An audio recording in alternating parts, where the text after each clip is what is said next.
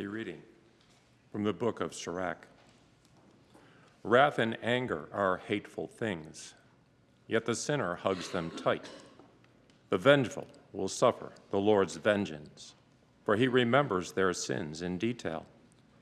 Forgive your neighbor's injustice, then when you pray, your own sins will be forgiven. Could anyone nourish anger against another and expect healing from the Lord? Could anyone refuse mercy to another like himself? Can't he seek pardon for his own sins? If one who is but flesh cherishes wrath, who will forgive his sins? Remember your last days. Set enmity aside. Remember death and decay, and cease from sin. Think of the commandments. Hate not your neighbor. Remember the Most High's covenant, and overlook faults. The word of the Lord.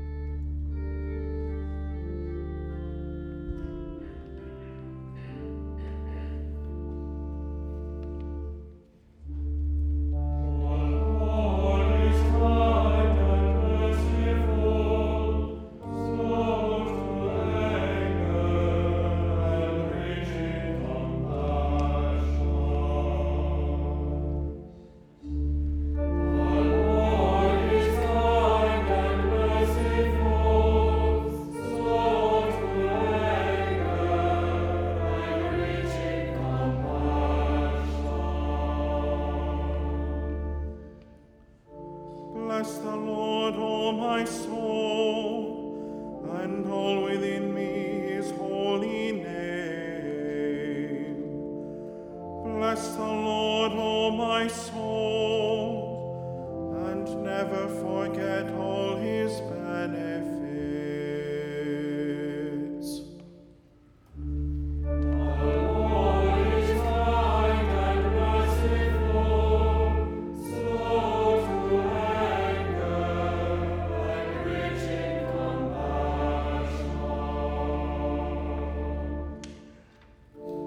It is the Lord who forgives all your sins, who heals every one of your ills, who redeems your life from the grave, who crowns you with mercy and compassion.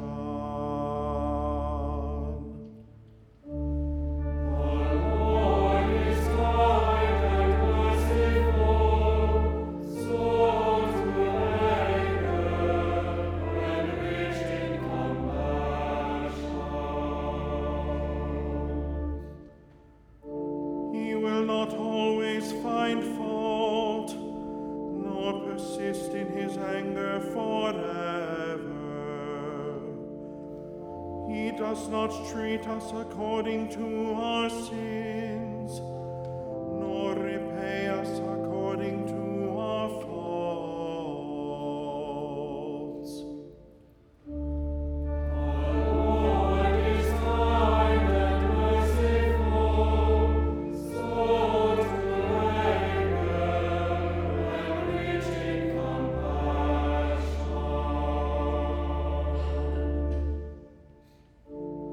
For as the heavens are high above the earth, so strong his mercy for those who fear him. As far as the east is from the west, so far from us does he remove our transgressions.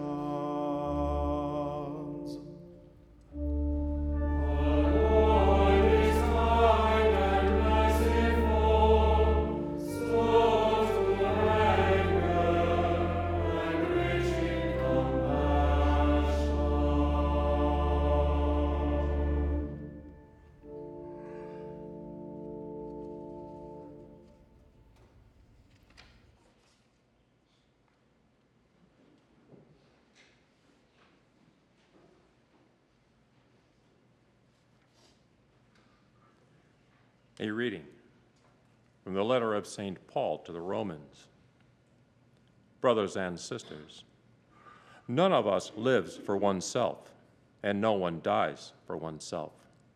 For if we live for the Lord, and if we die for the Lord. So then, whether we live or die, we are the Lord's. For this is why Christ died and came to life, that he might be Lord of both the dead and the living. The word of the Lord. Thanks be to God.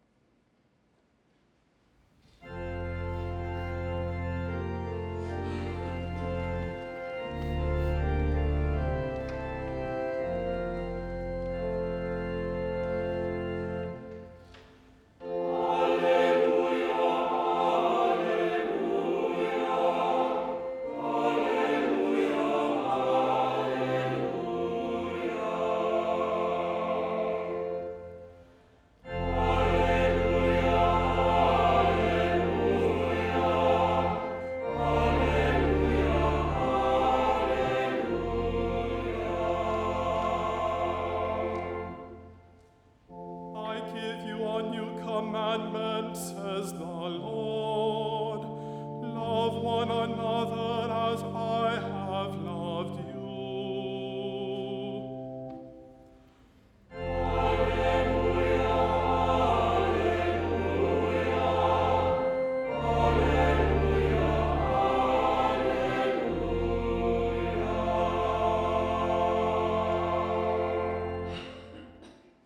Dominus vobiscum. Lectio Sancti Evangelii secundum Matteum.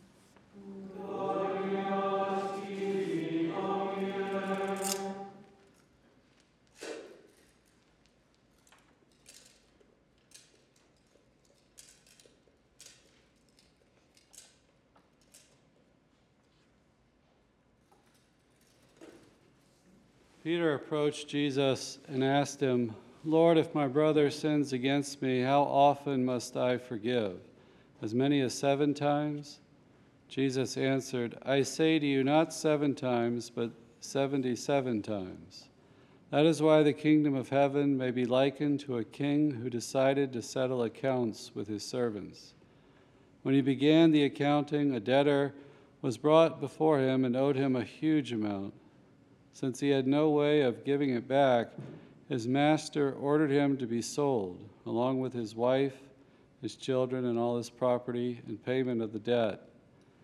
At that, the servant fell down, did him homage, and said, Be patient with me, and I will pay you back in full. Moved with compassion, the master of that servant let him go and forgave him the loan. When that servant had left, he found one of his fellow servants who owed him a much smaller amount. He seized him and started to choke him, demanding, Pay back what you owe.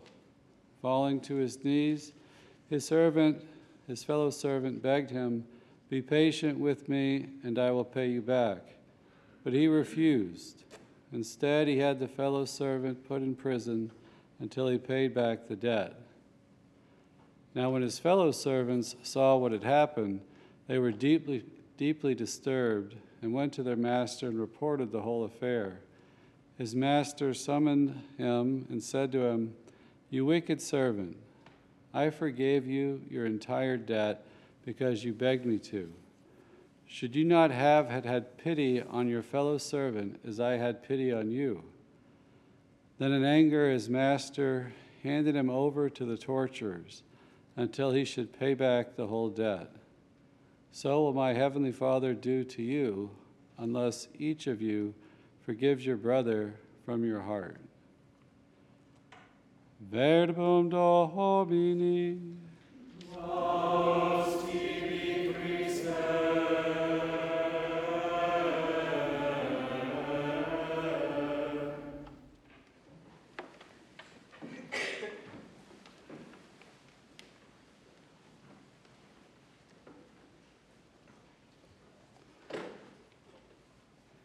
We must forgive one another from the heart.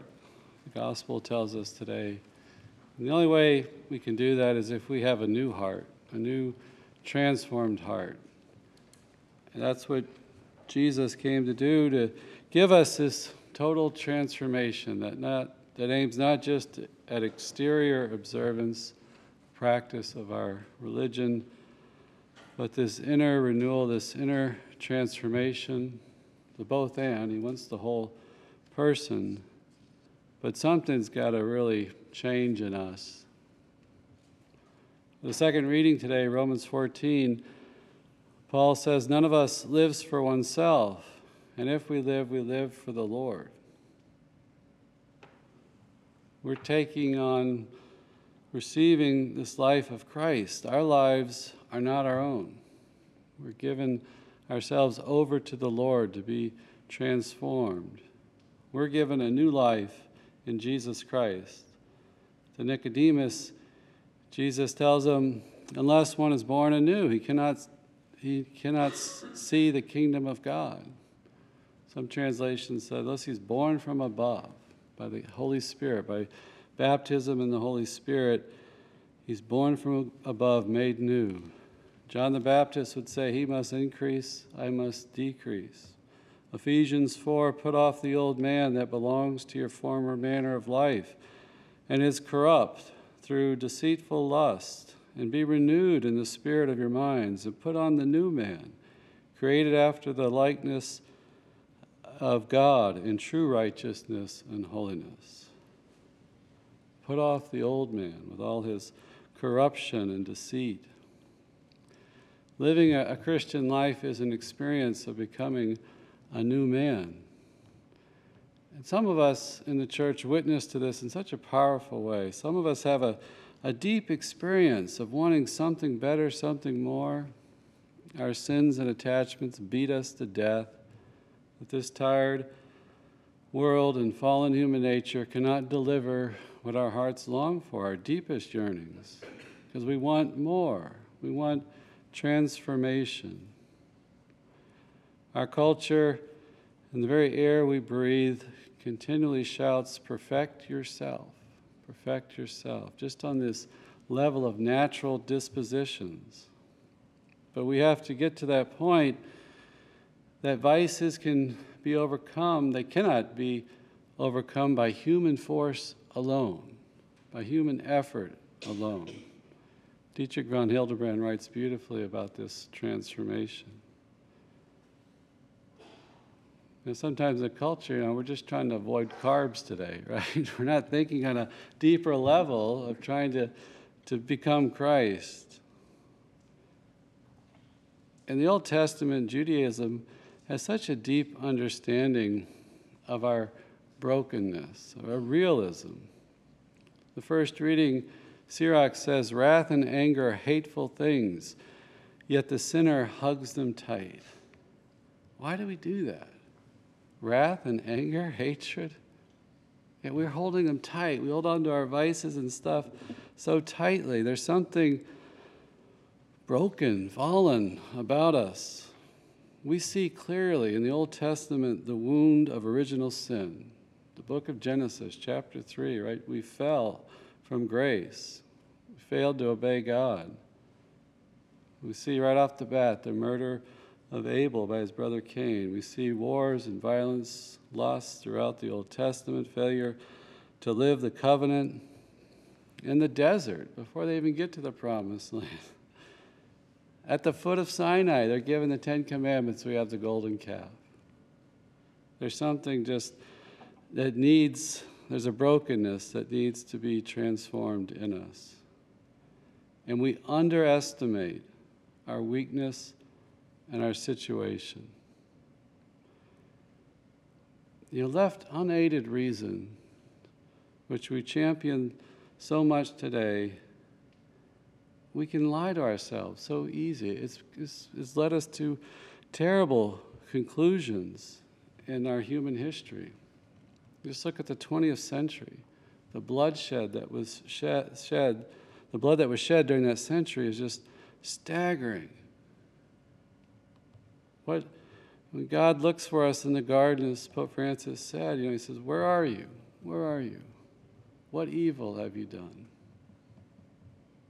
That even God might, in a way that's anthropomorphic, but say, what evil are we capable of?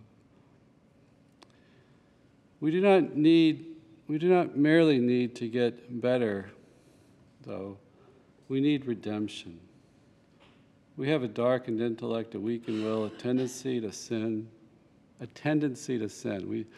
Our car wants to drive into the ditch continuously. We need redemption. We need holiness. We need a complete transformation. And this is incurable by human means. We cannot erase our moral guilt. In our culture today, we're in a constant state of distraction, of activity, of having more, consuming more. We need to become totally new, to give ourselves over to Christ. Like the Blessed Mother, she gives her fiat, "Let it be done to me according to thy word," that she believes the words of the angel and gives her obedience. She goes to help Elizabeth immediately after that. That obedience is key. Paul, in Romans, he starts speaking about obedience and it ends with obedience. He's trying to bring about this obedience of faith that we have to live it, and that's transforming us as we obedient to God's will in our life. And yes, is this mocked by the world? Most definitely. 1 Corinthians, Paul says, we were fools for Christ. The saints were considered foolish in the eyes of the world. St. Philip Neri would even want to make that point. He would do crazy things, right? He would dress in ridiculous ways. He would shave half his beard. He'd be considered a buffoon, just to trample upon the accolades of the world. Do we have a willingness to accept humiliations? Or do we so value the opinions of others, the standards of the world? Boy, if we can just close our mouths and just silently accept humiliations in our life. Dietrich von Hildebrand would write that we need to make a total breach with the world and its standards. We see in the Gospels Jesus calling apostles and disciples to follow him. Come, follow me. And this is a particular call. They dropped their nets, right? They left everything to live these evangelical counsels. Again, Hildebrand would write that we're not, that's a particular call for some. He said, but the Christian is merely required to relinquish his old self, the natural foundation and all purely natural standards, and open himself entirely to Christ's action. To let go of the old self and embrace this new in Christ. In Mark's Gospel, these are the first words of Jesus: to repent and believe in the gospel. To repent, to turn from ourselves. Metanoia is the Greek word. And it's not just something that happens at baptism, where original sin's wiped away, but it's a daily act, a continuous act, to change one's mind and one's life, to feel a regret, a remorse, to be sorry for our sins, and to turn to the Lord.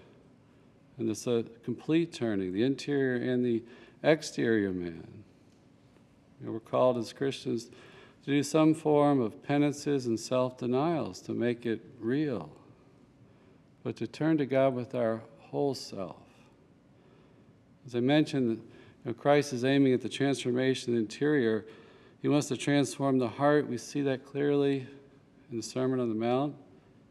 And yet he maintains the need for prayer and sacrifices to offer things up. We are to turn from ourselves and turn to God, not just an attitude, but in an acts, acts that we take every day to embrace Christ. And the forgiveness of sins is the beginning of all this, that we receive that forgiveness. That's the huge debt that's spoken of in the gospel today, in the parable, the huge debt that the man can't possibly pay back. There's no way that we can merit this forgiveness of sins, that we can earn it in some way. Seen clearly in that first grace of baptism, we can't merit that. That's the beginning. It's a gift. It's received in gratitude.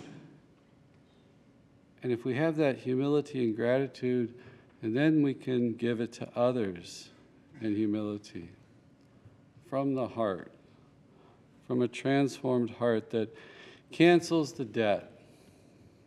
Sometimes when we're hurt, we want that pound of flesh back. We want something, we hold it against them. Just let that go.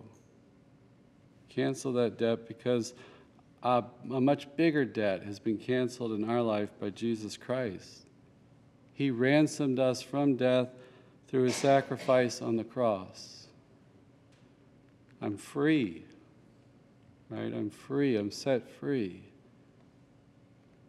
That he has given his life so that we might have ours. By his stripes, we were healed. How can I then turn around and hold that against someone else for a much smaller debt against me? And I like to think of it personally. Jesus is clearly placing it in the context of our eternal salvation. In the Beatitudes, blessed are the merciful, for they shall receive mercy. It's necessary for us to, in our receiving forgiveness, we must forgive others. But it makes this life bearable. When I hold on to those offenses from others, and I focus on that, my world gets really small. I'm just focused on that. I take my eyes off the Lord and that new life he is giving us, that new life we are called to embrace. It's a much better way to live. It's a new freedom, a new joy, a new peace.